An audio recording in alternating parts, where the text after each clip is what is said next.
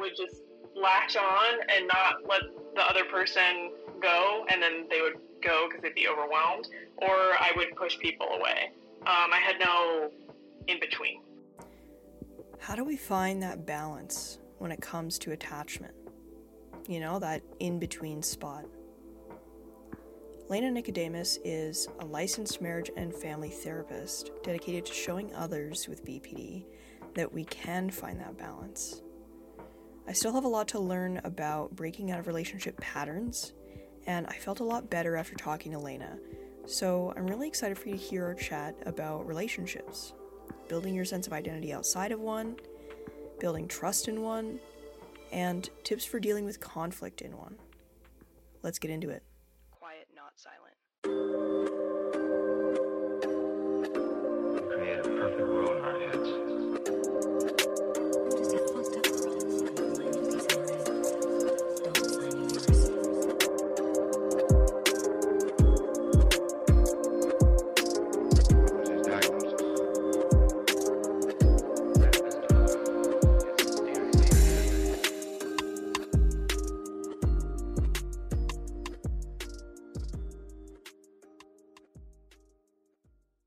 So I'm here with Lena, and Lena, what's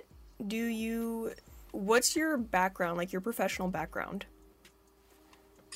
So I'm a licensed marriage and family therapist in the state of California. I've been in private practice for 6 years, something like that. Wow. So I have a master's in counseling psychology. So I'm 33 years old. I grew up in a family with a lot of problems. Shocker. I have BPD. Like, that makes sense. And I always knew from a young age that, from a young age, I thought I wanted to be a teacher. And then, when I was in college, I had like an internship in an elementary school, and I very quickly was like, yeesh, seems like a lot. I don't know if I can handle that. And so when I was in college, I was seeing a therapist at the time. And I started seeing a therapist at age 17. I've pretty much been seeing one ever since. And I really quickly kind of attached to this idea of helping other people in this way. And for me, like, my journey with BPD has been a little all over the place. So I originally thought I was just dealing with PTSD. And so I started seeing a therapist and got help with that. Thought all my problems were cured. That was an interesting time. I both thought that all my problems were fixed, and at the same time, I was very much struggling a lot. Pretty soon after that, I abandoned all my possessions and went and lived in Southeast Alaska out of a tent, because that seemed like an idea at the time. Okay. But this was the context. This was the context for which I decided, I'm going to become a therapist. Luckily for people out there, I did not become one until far after this. So I wasn't working with people as a therapist during this time in my life. I had my sort of second BPD, rock bottom kind of thing, in 2019. And I had sort of stepped back from being a therapist at that time, and really quickly got into DBT, and that really helped me get through that part of my journey. And went into remission. I decided to become a DBT therapist, and now here I am. Wow. And when you say second BPD rock bottom, that really hit. You have to hit a bunch, honestly, to really just be like, okay, this is enough.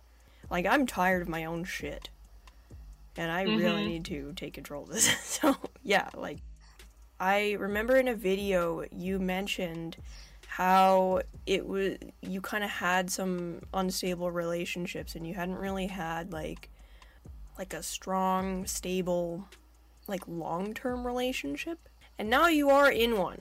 I think that is fantastic.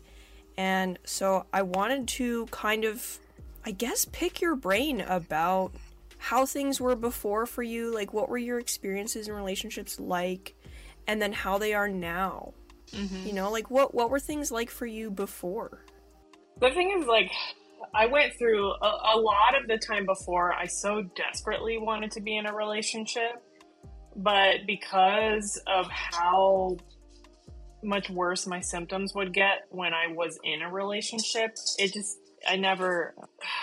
I would, meet somebody and just be completely enamored within, a few weeks. And I would often push people away. Or I would end relationships before the other person had a chance to hurt me, right? So like I had actually in 2019, I was seeing this person who I really liked, but I was so dedicated to the like cool girl who doesn't care about other people sort of thing. And so I had gone out with this person a few times, and then I went out of the country for a couple weeks. I came back and texted them like, hey, we should get together. And they didn't respond within a certain period of time. And so I just blocked them. I never looked back. Like that was kind of my MO. It was either I would just latch on and not let the other person go, and then they would go because they'd be overwhelmed, or I would push people away. I had no in between. So it was a mess. So I'm 33 now. I think I've had like one long-term serious relationship before the one I'm in now in my life. And even that one was, that was messy, super messy. Yeah. My relationship history was not A+ for sure before this one. Yeah, I'm the same way, where there's no in between. It's like, okay, if you're not obsessed with me, then you basically don't love me. So you're out of here. Like, peace out. But then if they would be obsessed with me, then I'd be like, ew, why are you so obsessed with me? Yeah, so there really was no, it's hard to get that balance. And for me, even now, like, I've gotten a lot better, for sure. Therapy definitely helps.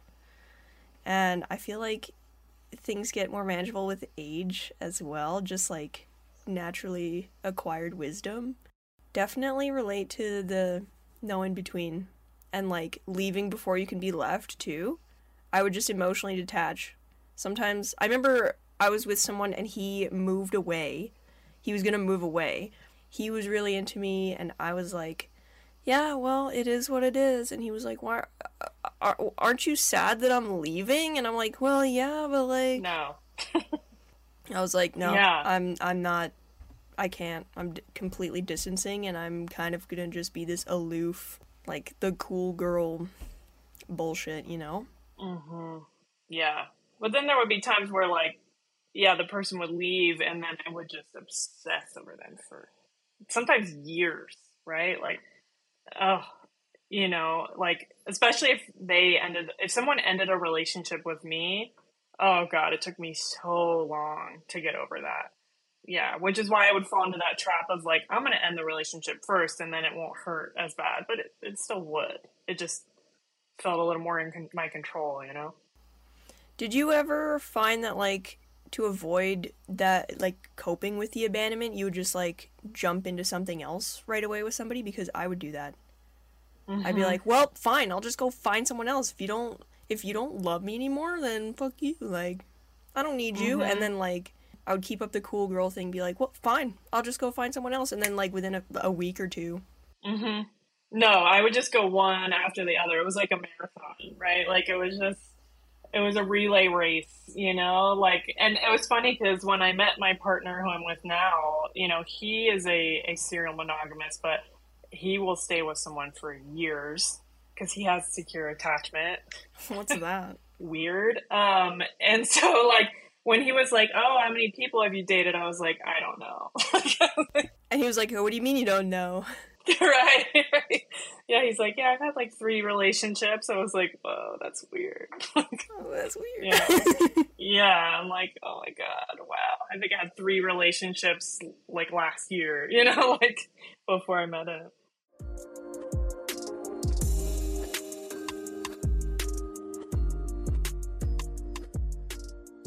Now you are with your partner right now, and he has secure attachment. I'm I'm just joking. Secure attachment, which is amazing.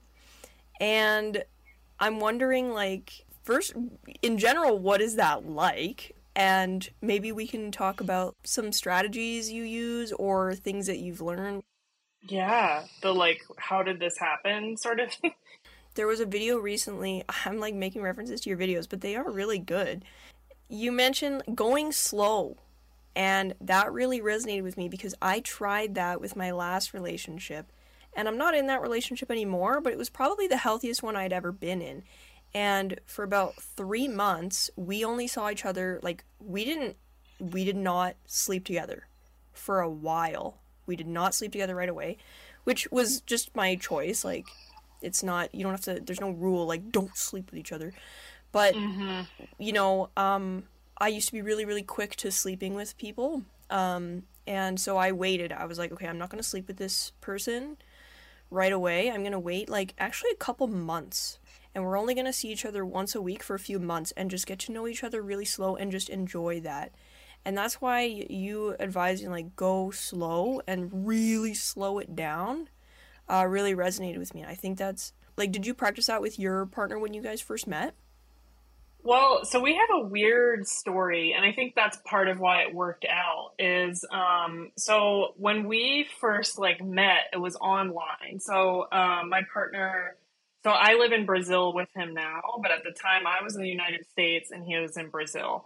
I signed up. I found out about this app because I was talking to someone on a dating app, and they were like, "Oh, I was sharing like, oh, I want to learn. I'm trying to learn Portuguese because this was like the beginning of the pandemic. We were all stuck at home and lonely." And she was like, "Oh, there's this app called Hello Talk where you can practice with people from around the world." And I downloaded it and just started talking to people. My partner was one of those people, and it was just, "Oh, what music do you listen to?" And like, I spoke very little Portuguese at the time. I mostly spoke Spanish with like a Brazilian accent, and got by with that. But it was very like unplanned. I had zero intention of like meeting somebody on this app to have a relationship with because I was talking to people all over the place, right? Um, and I think that's a huge reason.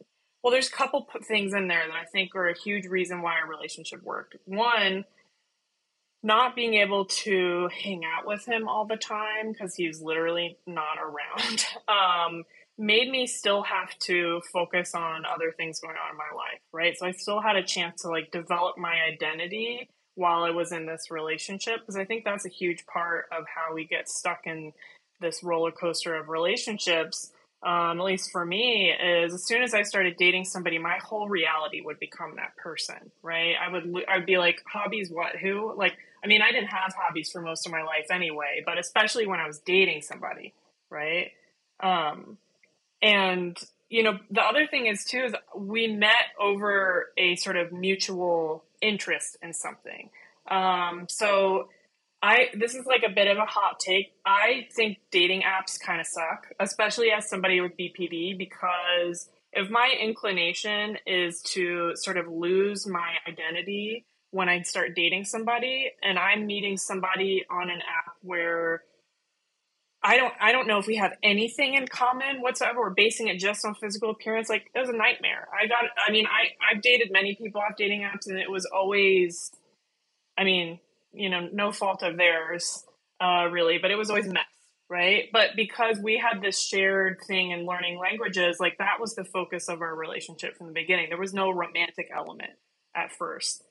But once it started to become romantic, I definitely started pulling out my BPD stuff. I was like, oh, okay, I have more invested in this now, so I'm going to push you away. So I would, do the things where I would get mad at whatever. I can't even remember like stuff I would get mad at now. Like, oh, one of the big things is, there's a huge time difference between California and Brazil. So sometimes like my partner would fall asleep when I was like waiting for a message from him.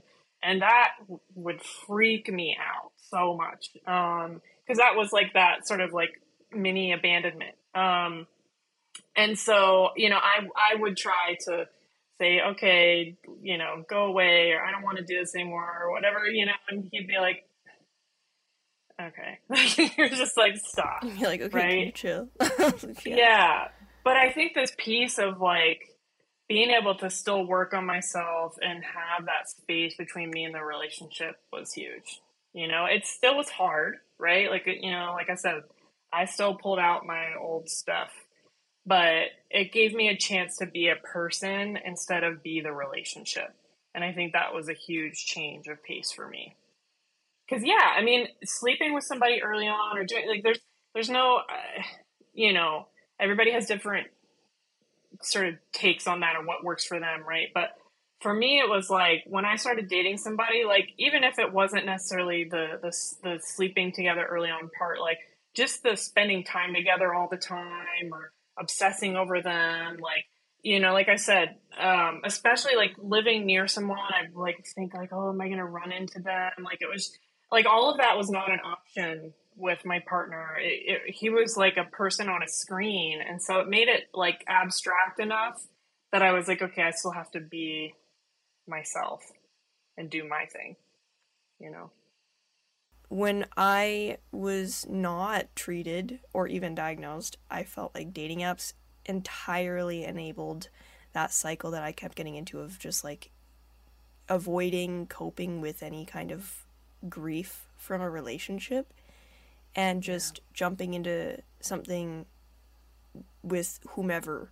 And, you know, the only thing you have in common with someone right off the bat on a dating app is the fact that you both want to sleep together.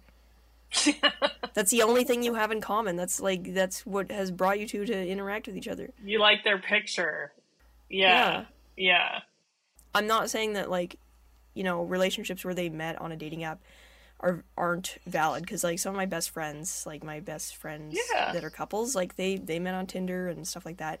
But for me, it's just not gonna work with my BPD. It's just like if I know that it's gonna enable that like really quick like validation thing that I have going on, so I haven't been on a dating app in 3 or 4 years now, and it's just way better.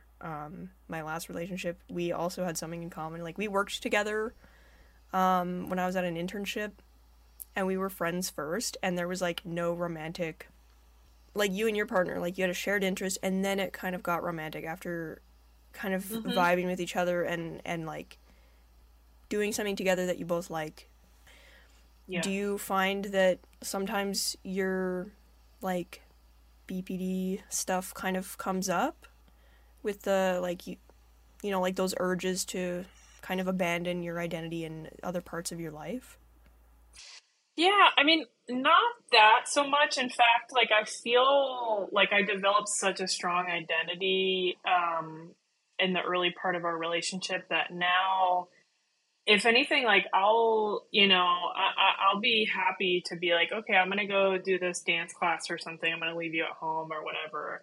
So it doesn't come up in that way. I would say like the way my BPD comes up in a relationship now is more just like, you know, it's like faint echoes of what it was before. I mean, before, you know, so I was a person who met all 9 criteria of BPD. So, you know, a lot of people don't believe that now because I seem to have my life so together. But I mean, like I shared little tidbits before, I was down bad. And so before in relationships, I would blow up at people. I would freak out about people invading me after we'd been dating for like a month, you know, like, it was a roller coaster, right? So now it's more like echoes of that don't like affect my relationship in the same way. So like, for example, last week my partner went out of town for a week for work. And you know, when he came back, I had this like whole like unexpected like meltdown. I was like crying so much, and I was like, you know, it was almost like I was just having this huge like emotional reaction without like realizing what was going on, you know. And it was because, you know, I like after I had some time to reflect on it, it was because like, you know, him going away and sometimes you know, we think from like an attachment perspective, we often think that people going away is the hardest part, but often it's the coming back, because it's like, oh, you left me for a week and now I'm mad at you, right? And so like it's stuff like that where, there will be sort of moments where it comes up, but it's really different. And the identity piece, like I said, I've worked so hard on developing my identity that I definitely, having to move to another country to be with my partner has been, that's a whole other thing. Because a lot of the things that were my identity and, my relationships with other people and stuff, all of those things are different now. So I have to have a different relationship with people around me and the way I spend my time and stuff like that. But if I think about, like, if I had gone through this move, 5 years ago or something, it would have gone very different than it had now, because I do have a life and people and a personality and all that stuff outside of my relationship. That is just so good. I'm just so happy for you because, Thanks. like, I know how hard it is to not be entirely consumed by the relationship you have with your partner. And I don't know what my next relationship is going to be like. I think that I would be better equipped to handle stuff like that. And I like just being alone right now and solidifying my identity and stuff like that. Just knowing that someone else with BPD has been able to, like, develop their sense of self so that they're not consumed by this relationship. Like, it just, love to see it. Yeah, I never thought it was possible, for sure. Like I said before, my whole selfhood was based on the person I was dating. So, like, to be in this relationship where we have this, like, bond, like, he'll go and do his hobbies, I'll go do mine, and then we do stuff together, and it's like, it's balanced. I'm like, sometimes I think about, like, where I was, like, 3 years ago, and I'm like, Jesus, what the hell? Like, how did I get here, It's very weird. What would you say to them? Like, what would you say to your, 3 years ago self? Yeah, I mean, I think 3 years ago was when I really started being comfortable with the idea of being alone. And that's, like, what started to help me be able to develop an identity is, I hate to say that the pandemic gave me this opportunity because I don't want us to have to go through a pandemic for me to develop a sense of self. That really sucks. But, being alone in my apartment at home for months and months and months, I was like, I got to figure out how to just be with myself and my emotions. And, like, I think at the time I thought, like, oh, this is so scary. But there is another side to it. And that's probably what I would say to myself then from who I am now is, like, being able, like, that stuff seemed so unimportant at the time. I was just, like, trying to, like, escape the pain. But, like, learning how to roller skate and, DIYing my apartment and stuff, like, that was very important at that time. Because that was, like, the stuff that, helped me just be okay with, like, being myself and developing my own interests and stuff. And it's a process, though, like, it there were moments where I was just like, I'm no one without other people. And then, like, I would connect with people online or something like that and, like, be able to, and, like, I just developed a different sense of, like, community. Because before 2020, I was really out there doing my own thing, and I started to kind of connect with people online, follow other, like, people with BPD, and I was like, oh, you can be a person with BPD and have a life. That gave me a lot of hope. Healing through community has been really important for me as well, like, especially in the last few years. And I wasn't sure, like, how to find it, so I just, like, made my own. And that's kind of the beauty of TikTok. You just kind of make your own, and you just get brought with your people.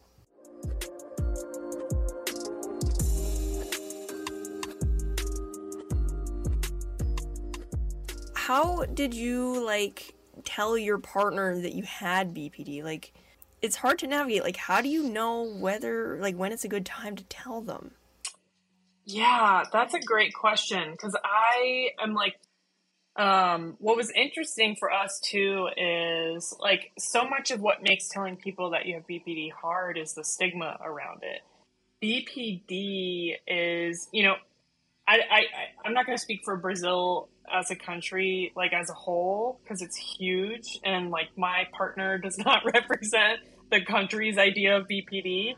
But for whatever reason, my partner grew up like middle class in the southeast of Brazil, like had really like no idea what BPD was. And so it kind of made it easier for me because I could, be like, oh, let me tell you what BPD is before you just start making assumptions, right? So I really explained it to him in the context of like, I think I brought it up the first time that, he really saw me demonstrate really intense emotions in front of him. And I was like, so I have this thing, right? And the main thing that it causes that it, really affects my emotions. I'm very intensely emotional. And then actually, after we had started talking in like March, and then I went and visited him in September, and then in December of that year I was working on this BPD project, and that's when like we really started talking more about what it was, and he started learning more about it. But it is a tricky thing to figure out, like, how soon do you tell someone or not? I think I've definitely at times never told somebody, and then there's been times where I've told somebody maybe too early and they didn't know what to do with that information. And so I think, like, for me, it kind of goes back to, like, what is the purpose of sharing this information? And do I have, like, the level of trust with this person that we can talk about these intimate details of our life? I sort of see, like, building trust with someone, actually this is a metaphor of a good friend of mine. She says it's like putting marbles in a jar, right? You do like a little bit at a time, right? Like you say, oh, like, yeah, I'm a very emotional person, right? That's a marble. How does a person react to that, right? Are they like, oh, cool, me too? Or, oh, yeah, that's interesting. Like, how do they respond to that little bit of information? And then you say, if they can handle that a little bit further down the line, oh, yeah, I actually experience pretty intense emotions. I can have moments where I'm really angry, and then I'm really sad, and then I'm fine. And, how do they respond to that, right? So I sort of did that with my partner. Was like, okay, I'm going to give you a little bit of information at a time and see how you respond. That was not how I used to do it in the past. But again, because of just how our relationship very gradually developed, it kind of gave me an opportunity to do it that way, do it differently than I had. But if I were to do it again, I'd say that technique seemed to work for me. Ever since my therapist taught me about trust, I imagine kind of the marbles in the jar, or like just, okay, here you go, here's like a little bit, and then see what they do. And it's not like you're not trying to hide it from them, but I had to learn, because I used to tell people right off the bat, like, I have BPD, if you can't handle me at my worst, here you go, and I definitely prefer to just let people earn my trust first. And, like, my therapist was like, okay, you don't owe people all of your trust. Like, you're not a bad person if you, like, have people earn your trust first. You don't need to give your trust away right off the bat. Like, this is survival. You need to let people earn your trust gradually over time. They need to show up for you over and over and over again. That's how you trust them. And so you don't need to lay everything out on the table right off the bat and then, like, tell them take it or leave it. That's not how you cultivate trust, and that's not how you cultivate relationships. It's an exchange of vulnerability. It's an exchange of information and learning about yourself. You don't want it all right off the bat. So it sounds like pretty much that's what you did, and that worked for you, and obviously he must have responded pretty well. And the fact that he didn't know about BPD, it does help. It does help because they don't have this, like, prejudice.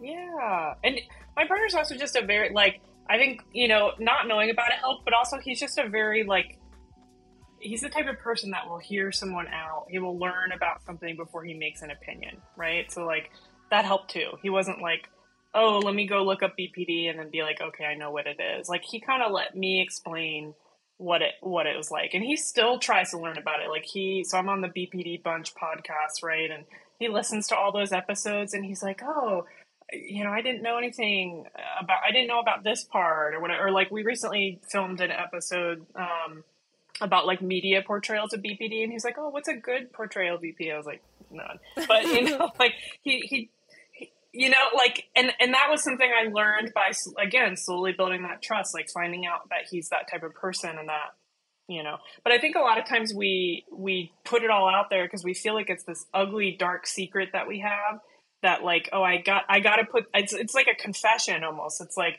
oh, I gotta tell you this off the bat because it's this horrible thing about me. I don't know if you'll be able to accept, but the reality is everybody has their crap, like everybody has their deep, dark secrets, their stuff that, like my partner, like, his deep, dark secret was like, he was divorced before, and he was really ashamed about that and didn't, want to open up about that for a long time. But, like everybody has their stuff, so you don't have to treat it like it's, you confessing your sins of having BPD. It's just a part about you. Yeah, and that's how it kind of comes across. Like, I'm on the BPD subreddit a lot, and there's a lot of posts that are like, should I tell, how do you tell your partner, or how do you tell, who should I tell? And it's like, okay, considering, yeah, there's a lot of stigma around BPD in various places, I get it, but there comes a point in your healing and in your recovery where you're like, okay, I am not BPD, and it's not this like weird demon that's just like controlling my life. It's not, you don't have this like, I don't know, like this shadow, like there's no shadow Avery where it's like, this is my BPD self and she's evil, and it's not that. Like it's just like, hey, yeah, I just kind of have an emotion dysregulation disorder. You're not gonna just be like, oh my god, how do I tell them that I have like diabetes? Right. It's just it's a mental health condition. You've said it, like you got to know your partner and understand the way he would react to information. You've discovered that he's a curious person, and he's like empathetic and genuinely cares about like learning more, has good faith, everything like that. And so through that, you're like, okay, well, yeah, you can handle this info. When you guys are like having a conflict or some kind of disagreement, how do you kind of like handle that when your BPD kind of might come into play or be a factor in whatever's going on? I mean, the biggest thing that I've found, and it's not a perfect solution, it has its drawbacks, but sometimes it's like the lever I need to pull, is there are going to be moments where I just have to take a step back. And that was really hard for my partner at first, because he, I say, like, I joke he's such a secure, attached person, but he definitely can lean towards the anxious side. And we went through a period where, when I would get really angry, he would like kind of freak out and like he'd want to talk through it and want to fix it. And I was like, I cannot talk to you right now because like my BPD is coming out, and I'm just going to say things I regret. And so sometimes, and I still that happens where sometimes I'm like, I need a moment. And that was, like I said, that was kind of something we had to work through, where like that was hard for him. And I think one thing that can be hard sometimes is that I will, even if I take a moment, like I'll always come back and talk through what was going on. But sometimes, because here's the thing, people with BPD struggle with stuff, people without BPD struggle with stuff too. So like my partner, doesn't have BPD, but he has his own stuff, right? So like the hardest thing for him is like sometimes he will hold on to stuff and not share it. Whereas like me, I'm the type of person that will just, and so like the hardest thing for us sometimes is like kind of coming back and being like, okay, let's talk through what happened, and for him to like share honestly, like, and he's getting better where, he'll be like, it really hurt my feelings when you said that or something like that. Right. But definitely taking pauses has been a huge thing. And like I said, it's not great because I would love to be able to work through what's happening in the moment sometimes, but sometimes I just can't. Sometimes I'm just too activated and I'm gonna lash out and I have to take a step back. The other thing that has been huge and something I have to remember with other people too is not to argue about stuff over text because it's never gonna be translated correctly. We always talk about stuff in person as much as possible because if I'm trying to, and the thing about me and my partner too is we have a language barrier. So, we mostly speak Portuguese, which I'm fluent in now, but there's still some things that I don't entirely understand, right? I don't, translate perfectly or whatever, right? And so if I'm adding texting on top of that, there's going to be a lot of stuff missed for me where like I'm maybe going to read into tone that isn't there or miss tone that is there. So that's another huge thing is I try not to text about stuff. Like, yes, in an ideal world without BPD, we would just be able to have complete control over our emotions, but I think it's good to recognize, like, okay, I'm feeling really intense right now, and I want to be able to handle this conflict right now with my partner and address it and problem solve right now, but there's too much room for error when your emotions are just too intense. So yeah, it's a hard one because sometimes it's hard for me to say what I'm feeling out loud and then I'll text it. But the other thing is too is like, sometimes what I'm needing is just to connect with him. We're not really able to in that moment talk through what's going on, but I want to feel close because that's going to help us both regulate, right? So sometimes I'll say like, can we just take a pause and hold each other?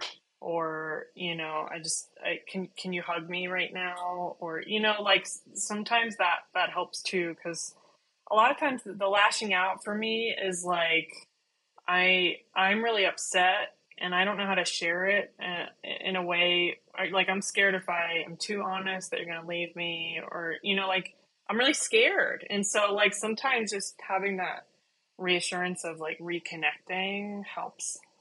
that makes total sense. Like feeling really intense because ultimately you're scared.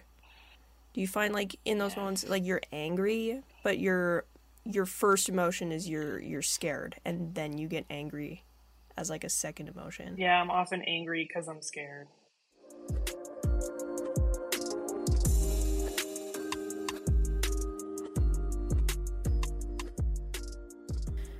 So I asked you once what you would say to like yourself 3 years ago. Have you ever thought about what you would say to yourself like way younger than that? 6 years ago, Lena, or like even before that? I think about that a lot. Yeah, because there were periods of my life where I was like, this is never going to get better. I think about that a lot. Like times when, I would be talking to my therapist and I was like, there's no point. It's never going to get better. And she was like, it will. And I was like, you're just supposed to say that. Right. And like, I feel like I'm living a dream now. And I fucking hate when people say that because it's like, people listening to this might feel like their life is so far away from where like mine is now. And I remember feeling like in this place where I was like, I'm never going to have a good life. I'm never going to get in a good relationship. I'm never going to be successful. I'm never going to be able to support myself, be independent, survive on my own, really. And I think what's hard is the only way, my therapist always used to say this, like the only way you're going to get out of hell is if you like keep going through it. And that advice really sucks because I want to just say like, it's going to get better right now. But the thing about things getting better is you have to keep pushing even when it doesn't feel like they will, right? And that's where like that community comes in. I really love DBT because, being able to have that phone coaching and reach out to my therapist when I was like, I have no hope left was a huge piece. But like wherever your community comes in, where you can have, or even just, I would leave like Post-its to myself around my room that was like, like little inspirational stuff. Cause I was just like constantly, in this battle of like, I don't know how I'm going to keep my motivation to keep going through this. And like, it's those little steps that like, it's not going to be like overnight. Your life is like, oh my God, everything's better. My VPD is recovered and blah, blah, blah. Like, it's such a gradual process. And I hate that it is, but that's how it is. And if, the quicker that I was able to accept that, the easier it was for me to get through it. So I think if I were to talk to myself back then, I would just say to just keep on going.